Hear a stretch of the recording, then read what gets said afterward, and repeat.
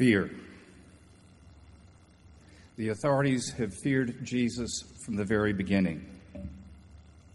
When the Magi arrived in Jerusalem and asked Herod the Great where the new king had been born, Herod hatches his plan to have the Magi come back to him once they have found Jesus, so that he too might go and pay him homage, so he too can go and kill him. And after the Magi have chosen not to go back, being told not to in a dream, Herod responds out of fear and calls for the death of the holy innocents, the slaughter of children. The fear goes away for a little while Jesus grows in stature and in knowledge and in love of God. And then when John the Baptist comes on the scene and begins proclaiming the coming of God's kingdom, the coming of the Messiah, baptizing for repentance, the fear begins to return. What? There's going to be change? What? The kingdom is coming. We might lose control. What? Jesus is teaching about radical things like caring for the widow and the orphan, giving away not just your cloak but your shirt also, going the second mile with somebody, teaching the spirit of the law rather than the letter of the law. Those who are in power begin to fear again.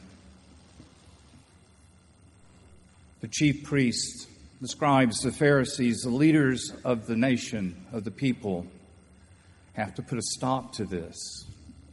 They fear. And they look for an opportunity to arrest him, to put him on trial, and to kill him.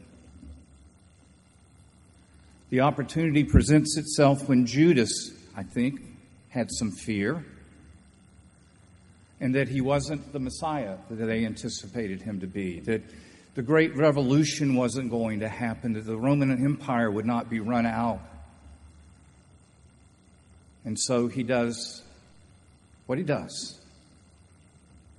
He goes and sells Jesus for 30 pieces of silver.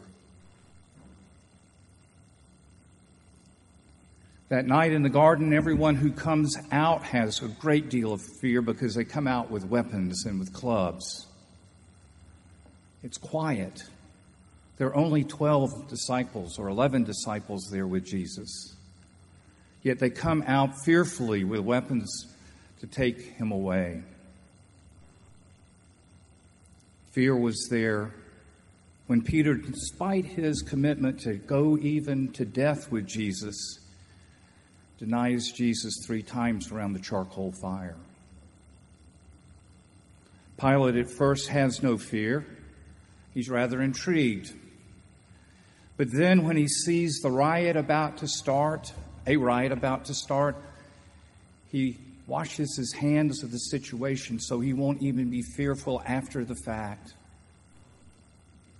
And he condemns Jesus to death. Simon of Cyrene, don't you think his heart was filled with fear as he carried the cross behind Jesus? Don't you think he was fearful of the fact or the possibility that he too might die with Jesus on a cross? The story is about fear. And it's also about faith. Jesus had the faith to trust in the Father. He may have been fearful for a moment in the Garden of Gethsemane as he prayed, but in the end he has faith. And so he goes and dies on the cross for us. And of course, the disciples who deserted Jesus were full of fear for themselves. The story is also about faith. Joseph of Arimathea had been fearful. We know that he was a member of the Sanhedrin, the very council that had pressed Pilate to condemn Jesus to death. And in John's Gospel, we hear that it wasn't just Joseph of Arimathea who went to Pilate, but also Nicodemus came to the tomb with oils and ointments to anoint Jesus' body. Joseph of Arimathea lets his faith overcome the fear. And he goes and boldly asks Pilate for the body of a condemned criminal, a body that would have been left on the cross to rot and to be eaten by the dogs and the birds. His faith calls him into faithfulness to the one whom he followed. And then the two women sitting across from the tomb who were there faithfully watching the burial of their Lord, who are there as witnesses as to where his body has been laid so that they can come back and do things that need to be done in order for Jesus to be properly buried, to lead others to where he lays. Faith is there. But the fear doesn't go away. The chief priest and the Pharisees go to Pilate on the day after the day of preparation, the first day. It's on the Sabbath.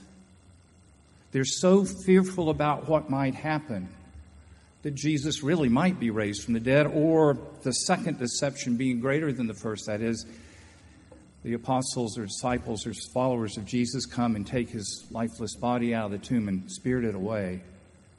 That they break the Sabbath laws. They break the fourth commandment. They're so fearful of what might happen that they go to the tomb with the Roman guard and do work on the Sabbath day to seal the tomb. Their fear is there to the point that they break their own laws.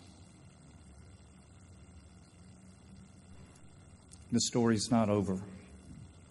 The tomb is sealed. The story is not over. There's a guard outside of the tomb. The story is not over. We know the ending.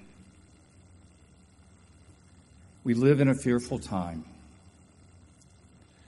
We all have our fears of death, of the economy, of illness. We all have our fears, but we cannot let them overcome our faith. For the one who loves us beyond measure faithfully went to the cross for you and for me, for that which we fear the most, for the sins that we can't redeem, for the death we will all experience that will be freed from fear. Yes, it's a fearful story, but more importantly, it's a faith-filled story that leads us to the cross and carries us to the grave and then to the resurrection. Amen.